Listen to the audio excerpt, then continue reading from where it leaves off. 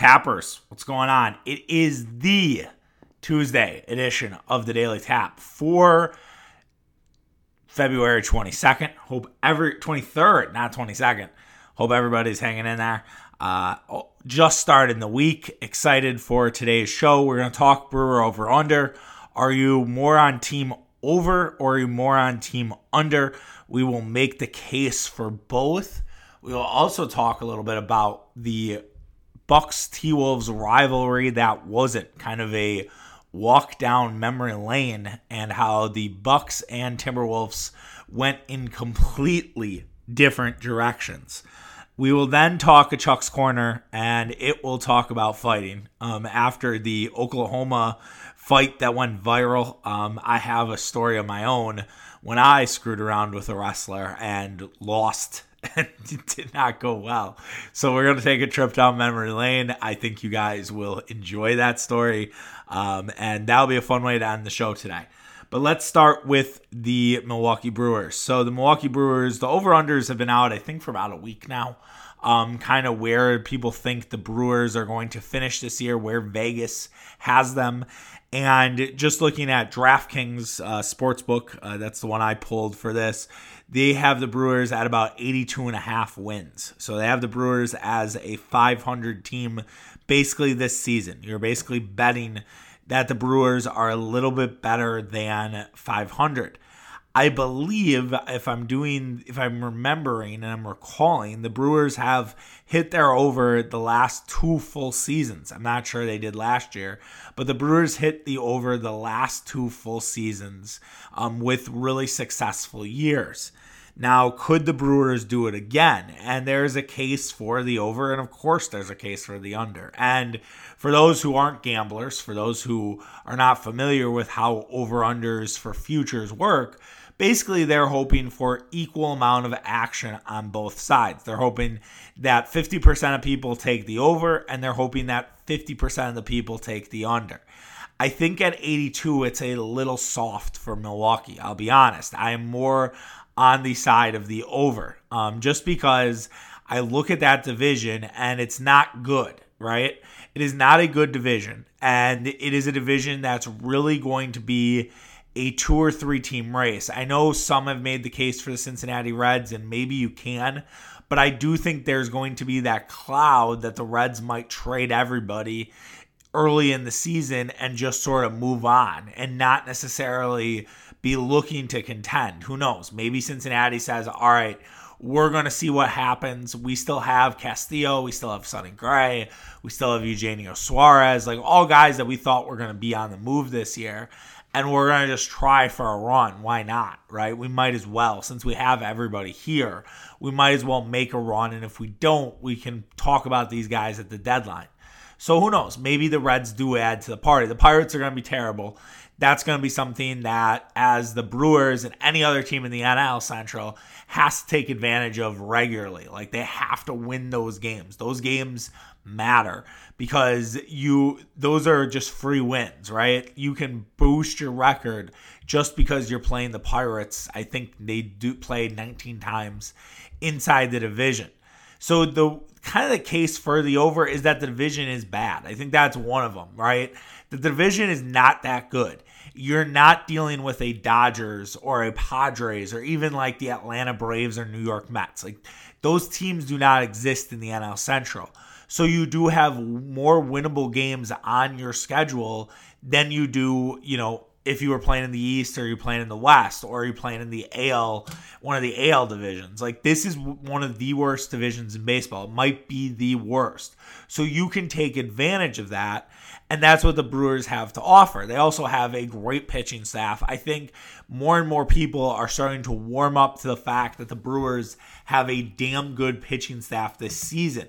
You have Adrian Hauser, you have Corbin Burns, you have Brandon Woodruff. Woodruff and Burns are obviously the 2 guys that you're going to talk about a lot more than anybody else. I know I mentioned Hauser first. He's just on the mind. I think there's a hope that he can have a really successful year. You have Josh Lindblom kind of looking for a little bit of a bounce back. I'd argue Lindblom he got better as the year went on. He just walked too many guys. Like, he just was a nibbler. He brings a lot of Giovanni Gallardo vibes. If you remember how Giovanni would sort of, nibble and go around those dudes and not just go right after him. There's a potential of Freddie Peralta getting into the rotation. I feel like we hear this every year. Freddie has obviously proven himself as a reliever. Will Freddie actually get a chance to start? What do we get out of Eric Lauer, who, again, another guy that could potentially be the fifth guy in that rotation? Brett Anderson was signed. He's a guy I actually really like for this team. We talked about it last week, that with the defense that the Brewers have, I think Anderson's actually perfect for this team. And they have a really good bullpen because Josh Hader, Devin Williams, Ray Black's very good. Justin Topa showed some things last year. So did Eric Yardley.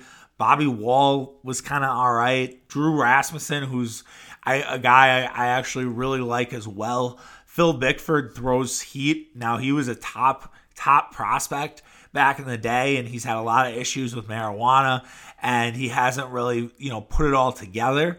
But you're telling me Phil Bickford couldn't be a Jeremy Jeffries type where some drug issues in the minors and just kind of comes up big? JJ just signed with the Nationals, by the way, if you are following along with what Jeffries is still doing. He was really good with the Cubs last year. I can't believe he was still unsigned. I almost wonder if the Brewers, tried to go back that well for the third time in his career. It's crazy. So, obviously I listed all these guys and I missed some too, but they have a really good pitching staff, and that's why you buy into the over, because if you think about the NL Central and you think about what the Brewers, if they're facing lesser competition and these guys have to face maybe a top tier pitching staff, well, that's going to cause some problems. That's going to cause some issues for teams that they're facing versus, what you're dealing with offensively. And maybe offensively, it's why you might look at the under, because how bad the offense was last year. Now, all indications are the Brewers' offense is going to be better from last year. That the videos in the clubhouse is going to really help. That a lot of these guys were kind of in their own heads. And that they're sort of looking for that bounce back. And Christian Yelich and Omar Narvaez and even Lorenzo Cain, who didn't play, who was really kind of strong for that first week, and then he opts out. So you have Lorenzo Cain's back in the rotation. There was news out today that Luis Urias is going to get a chance to win the starting shortstop position, which is really interesting that they're not sold on Orlando Arcia, who had a pretty good year in 2020. And I think if they had an all-star game, Orlando Arcia might have been the Brewers all-star. So they have, and Avisail Garcia is a guy who might not have had the power that I think we expected last year, but he could easily hit 30 home runs for the Brewers. I don't know if anyone would be surprised by that. Dan Vogelbach, is he going to be the next Eric Thames, or is he going to flame out? Keston Hiura had a terrible year last season. So I don't know. I as I talk about it more, I have a harder time with the under. I don't know. I guess, how do you get the under? And I never like betting against my own team. I think that's kind of stupid. I know that there are people who do that, kind of more degenerates, and more power to you. I'm not going to bet shame. I guess how you get the under is Brandon Woodruff gets, you imagine that the Brewers don't stay healthy, that Brandon Woodruff gets hurt, that Corbin Burns has an issue, that Brett Anderson's blisters pop up, maybe Josh Hader or Devin Williams goes down.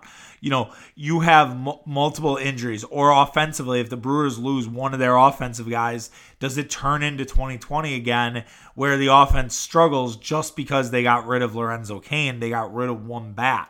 So I don't know. That to me is what you're buying on, because I look at this Brewers team and I think they're going to win the division. I think there's value to be had at whatever the division odds are. I'm not really a big MLB futures guy because it's a 6-month bet. You just have to say, all right, we're going to place this and not look at it for like 6 months. Like, I'd love a program, like an offshoot of just like a future casino or something like that, where it's like you have a separate account just for futures, and now you can transfer money, right? You can transfer money into that, but then you don't have to look at it. Like, it's not like an open bet. Like, you don't have to look at it, for 6 months and say, all right, I'm not going to be able to cash this until the end of September if I'm right or if I'm wrong. But I don't know. That's just a thought, just an idea. I actually kind of like that idea. I might have to patent that one. But yeah, the more I talk about it, I know I was going to build a case for the under, but I don't know if I have one. I mean, I really think it comes down to injuries or if this offense just sucks. Or I guess the other part is if, Brandon Woodruff and Corbin Burns take a step back and this rotation isn't as good as we thought it was. So it'll be interesting to see. If you're looking at this, the Brewers would just have to pace 500 the whole year to get this victory. So I will talk, obviously, as we get closer to the season about expectations, because I think in a 162 game season, there's going to be a lot of need for people to be reminded of like how you have to sort of treat this season, and not necessarily like you did the 60 game sprint. This is not a sprint anymore. It's back to being a marathon. All right, let's move on to basketball. So we have the Bucks and Timberwolves tonight. The Timberwolves are hiring a new coach. Chris Finch takes over tonight. I don't know what you can expect there. I do think the Timberwolves are going to play very hard for him. So I expect the Bucks to be challenged. I don't think this is going to be a walk in the park. I think these guys are going to want to show sort of what they have for their new coach. And their new coach will make adjustments and make decisions on the fly. Now, there are a lot of people who are unhappy about what happened because, they weren't able to bring in a minority hire. I think Dame Lillard and CJ McCollum said something. I do want to call it, and Rachel Nichols had a big, sort of monologue on the jump yesterday. I do want to just call out and just remind people that Guerin Rosas is a minority, executive. Like he I believe is, Hispanic descent. Like Rosas is not necessarily just some white guy hiring another white guy. You know what I mean? Like I understand the frustration there, but I also it's hard for me to say, oh, they needed to go through this process. And yeah, it's a little weird. I agree. But Sam Vecini, I thought, did a great job of explaining, look, Rosas and Finch have worked together. They know each other. He's interviewed for this job in the past. This might have been the plan all along for Rosas, and he had told ownership, hey, look, this is the move I'm making. So it's not like Rosas is just some, old rich white dude making this decision and hiring another white dude. I just think it's a little bit of a virtue signal by Nichols, and just sort of it looks really good on social media, and it's just playing to the social media crowd, and her tagging Damian Lillard and CJ McCollum, helps. And as one of my friends pointed out, look, the coaching staff was bad this year. Ryan Saunders' coaching staff did a bad fucking job with their team in general. So why would you want to hire someone right off Ryan Saunders' staff? I don't know. That's hard for me to explain. But as for the topic at hand, I kind of diverted a little bit. The Timberwolves and Bucks were supposed to be this great rivalry. People thought the Timberwolves and Bucks were going to be the two sort of teams that emerged after Giannis and Jabari Parker. And for the Timberwolves, there were a lot of names, and it looked like Minnesota was going to be this next great team out of the West. It never came to life. It's the rivalry that wasn't. Milwaukee and Minnesota are probably at some point going to play in the same division. I think that's just a layup decision, right? I know that they've talked about restructuring the divisions and making basketball look a little different. I think Milwaukee and Minnesota are destined to be in a division at some point in our lifetime. But they were supposed to have a real rivalry, and the rivalry just did not happen, They had a team when they drafted Karl Anthony Towns, and they, drafted Towns with the first pick. They had Andrew Wiggins. They had Zach LaVine. They had Shabazz Muhammad. Even Gorgie Dang had a little bit of hype. Ricky Rubio. So, people thought that the Timberwolves were the next great team. People were ready to anoint the Timberwolves as this, sort of young upstart team. A lot of people were excited for the T-Wolves, and it just never happened. It never was the thing. They fire Sam Mitchell after Towns' rookie year. They bring in Tom Thibodeau. And when they bring in Thibodeau, it's not really that much better. They add Chris Dunn, who was a rookie at that time. But their team sort of stays the same, and the results are very similar.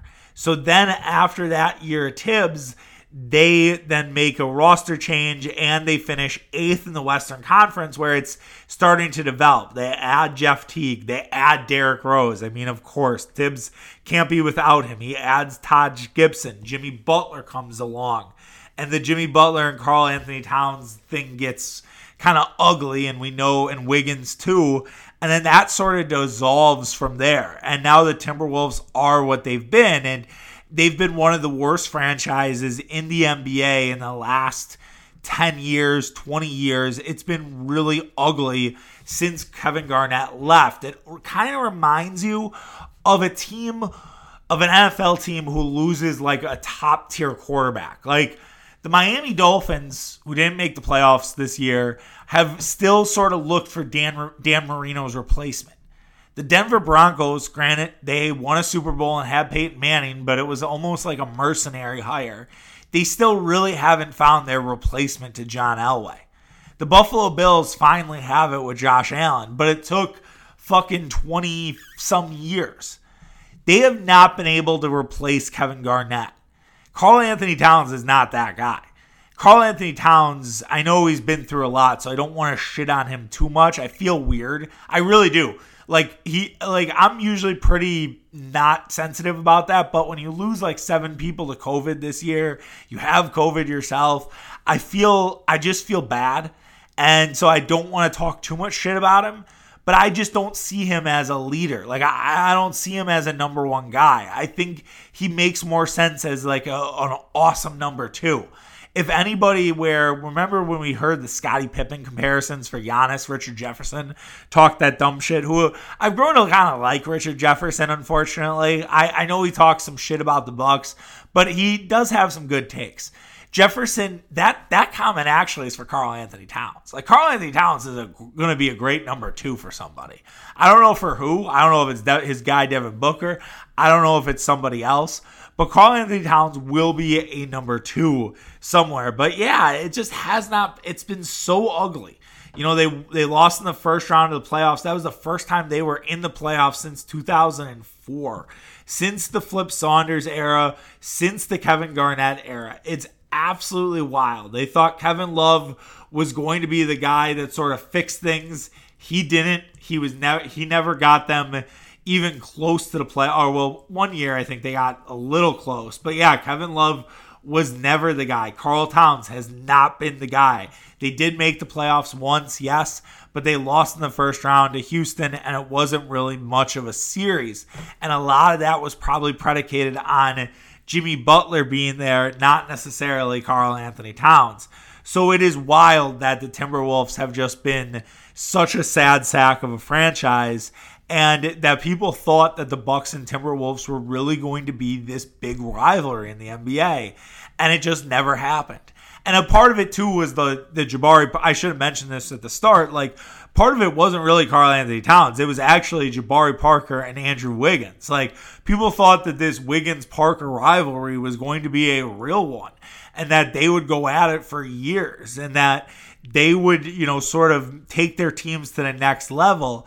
Little did we know it was Giannis Antetokounmpo that would do that for the Bucks, and Jabari Parker was an afterthought and now is playing with the Sacramento Kings. Some fans weirdly want him back. I don't fucking get it at all. I think it's just this nostalgia disease that we have in society. But that's another story and way deeper topic for anything we're doing on the Daily Tap. And then Andrew Wiggins, yeah, same thing. He flamed out. He went to Golden State. They got D'Angelo Russell, who was Karl Anthony Towns' buddy, and it hasn't worked either. So I don't know if Chris Finch can make this team, into something. Maybe he can. A lot of people like Chris Finch. He's really well respected. He did a lot of good things for Toronto's offense. And Toronto has been on a really good run of late. So we'll see what happens there with the Timberwolves to end the season, and we'll see how they play against the Bucks tonight. Like I said, I expect a really tough game for Milwaukee tonight. I would not expect this one to be a blowout, but you never know.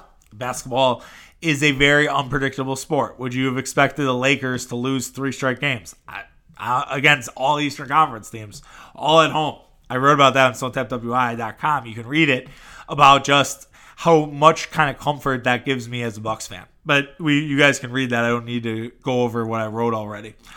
Let's end with Chuck's Corner. So I'm sure you all saw the viral video of the Oklahoma football team holder who started a bar fight with a wrestler. He, I believe, was on the Oklahoma wrestling team, or he was just an MMA guy who he's trained in MMA for the last 10 years. The guy was a lot shorter than the dude that got his ass kicked, and he just beat the shit out of him. He hit him so fast, he got him to the ground. Apparently, this holder, who won a Holder of the Year, needs eye surgery because that's how bad he got his ass handed to him in a bar fight. And now the guy was talking shit. He deserved to get hit. And I don't feel any sympathy for it. Bar fights happen. Testosterone amongst young boys happen. Like young guys, I mean, that happens all the time. And so it brought back memories of when I fought a roommate who was a wrestler. And it did not go well. So to give a little background, I won't try to tell too much, but I had a new roommate my second semester of my sophomore year in the dorms. I won't use him by name. I thought about calling him like Chad or something, because, whatever. It's a long time ago, and he probably has, I don't know what he's doing in his life, but hopefully he's, moving it in the right direction. But at the time, like, Chad was like an awesome dude to party with. He lost his roommate because he was part with our RA. RA left, and so we were both looking for roommates. My roommate had left. He decided to go to Madison. So I didn't have a roommate. He didn't have a roommate. We're like, dude, let's just room together. So him and I roomed together. We sort of, hang out. We'd party together. Like, so it was kind of cool. Like, we were good friends. Like, we had a lot of fun. It was like, all right, this is great. This guy was really good with women. So it was like, oh, we're going to have girls at our room all the time. Like, it was super exciting. Like, we did the thing where we had a Grey Goose bottle and we put Fleischmann's in it because we wanted to look cool. Yeah, we were fucking lame. We were 20 years old. I still never forget the time where he had brought a girl back. And all of a sudden, we had a knock on our door at like 9 o'clock. And he lived close to Eau Claire, like from his family. And his parents just showed up randomly on a Saturday morning. And it's like, hey, this is Chad's mom. Like, is Chad there? And I'm like, oh, yeah, 1 second. And I'm like, Chad, your mom's here. And like all of a sudden, him and the girl just shoot out of bed. Girl tits out, was cool at 20. Like, I'm like, all right, this is, we're getting a little bit of an advantage. But a girl broke his heart who she ended up marrying the guy that she, and I think they have a kid, who broke his heart. And he couldn't get over it. Like, he couldn't get over this girl who just did not want anything to do with him. And he started drinking pretty aggressively. And he would drink there was no day that he couldn't get drunk on. And it was getting pretty obnoxious because he was kind of an obnoxious drunk. And I was someone who, I had classes 8 to noon every Monday, Wednesday, Friday. Why I did that, I don't know. I'm a madman, okay? Like, it was not a smart decision by me in any shape of the word. So anyways, Chad, was drunk on a Tuesday night. I'm trying to study because I have 2 tests the next day. One in human biology, and I'm fucking terrible in science. I can't remember the other one. But I had 2 tests that day. So I had 2 tests the next day. I'm studying for them. I'm, getting myself ready, trying to get myself in the right mindset. And I wasn't someone that really went to the library much as a dorm kid. Because if you know Eau Claire, where I went to school, you had to go up the hill after you went to the library. I just didn't want to do that. And there was enough quiet spaces around the dorms to study. And usually you could kind of get what you needed done. And so I think I had, just from weird memory, like had made sure that I, got myself prepared, felt ready, was like going to bed early because obviously I had, an 8 a.m. for this. So I was like, all right, I'm gonna get to bed, get early, and Chad was just being obnoxious, and he just kept entering the room and like was just kind of like, why aren't you getting drunk? And I'm like, dude, I have 2 tests tomorrow. He's like, no, like you should come drink with us. Like we're having a great time. Like definitely do it. And so finally, as someone, if you know me, I'm a little bit short-tempered, especially when like things aren't going my way. And I've gotten better as I've gotten older, but at 20, I fucking lost my shit. And I was like, all right, man, like fuck this. Like you just gotta like, I can't have you in the room right now. You need to like just fucking stay with one of our other friends. Like this is like, and we're just kind of just barking at each other in the bathroom. And I don't really know. I think he threw a basketball at me. Because he had a basketball the whole night and was like dribbling in whatever. And he threw a basketball right at me. And then I went after him and tried to fight him, tried to tackle him. And he was a former wrestler in high school. And he flipped my ass right on the linoleum in the bathroom. And he wasn't that big. He was, a kind of wiry dude. I don't know, probably 6 feet. Nothing. Like I was definitely bigger than him. I had lost some of my football weight, but I still was a big guy. I still have a big frame. And I just went ass over tea kettle right on the floor. I was bruised up. I was like, all right. And I don't know. I think that kind of told him that I was serious. I don't think I was I think he didn't bother me the rest of the night. And I kind of sort of said, all right, man, and I don't even really remember if we were that close after it. I think that was kind of my last straw. A lot of people had kind of gotten tired of his antics. He ended up getting kicked out of the dorms as the year went on. He really clashed with our new RA, and he ended up getting kicked out right at the very end of it. And him and I then became kind of friends afterwards, and it is what it is, and we don't keep in touch anymore. But that's just a valuable lesson of like, you never know who's a wrestler. And if you know they are a wrestler, there's no reason for you to ever fuck with them. Just don't. It's a losing equation. So that is my Chuck's Corner. I hope you enjoyed story time. I hope that I sold it enough. It was not fun. But yeah, that was the last time I really fought with a wrestler. And so this Oklahoma holder, who obviously is going through the eye surgery thing, I'm sure has learned his lesson as well. All right. Take care of yourself. Have a good one. We'll be back tomorrow. We'll talk Bucks. We'll talk whatever else happens. We didn't talk Rodgers' engagement. Not that we needed to. We're not TMZ. But good for him. Shailene Woodley, I didn't think would be kind of his speed. She kind of seems a little more granola than what Rodgers usually has dated in the past. But hey, I think maybe because she just is so out on football, like she just doesn't know football. I think that makes Rodgers love her because he's like, I can just do my thing and not have to worry about my significant other asking me a bunch of questions about it, which you gotta like. All right, so take care. Have a good one. We'll talk tomorrow. See you guys. Bye.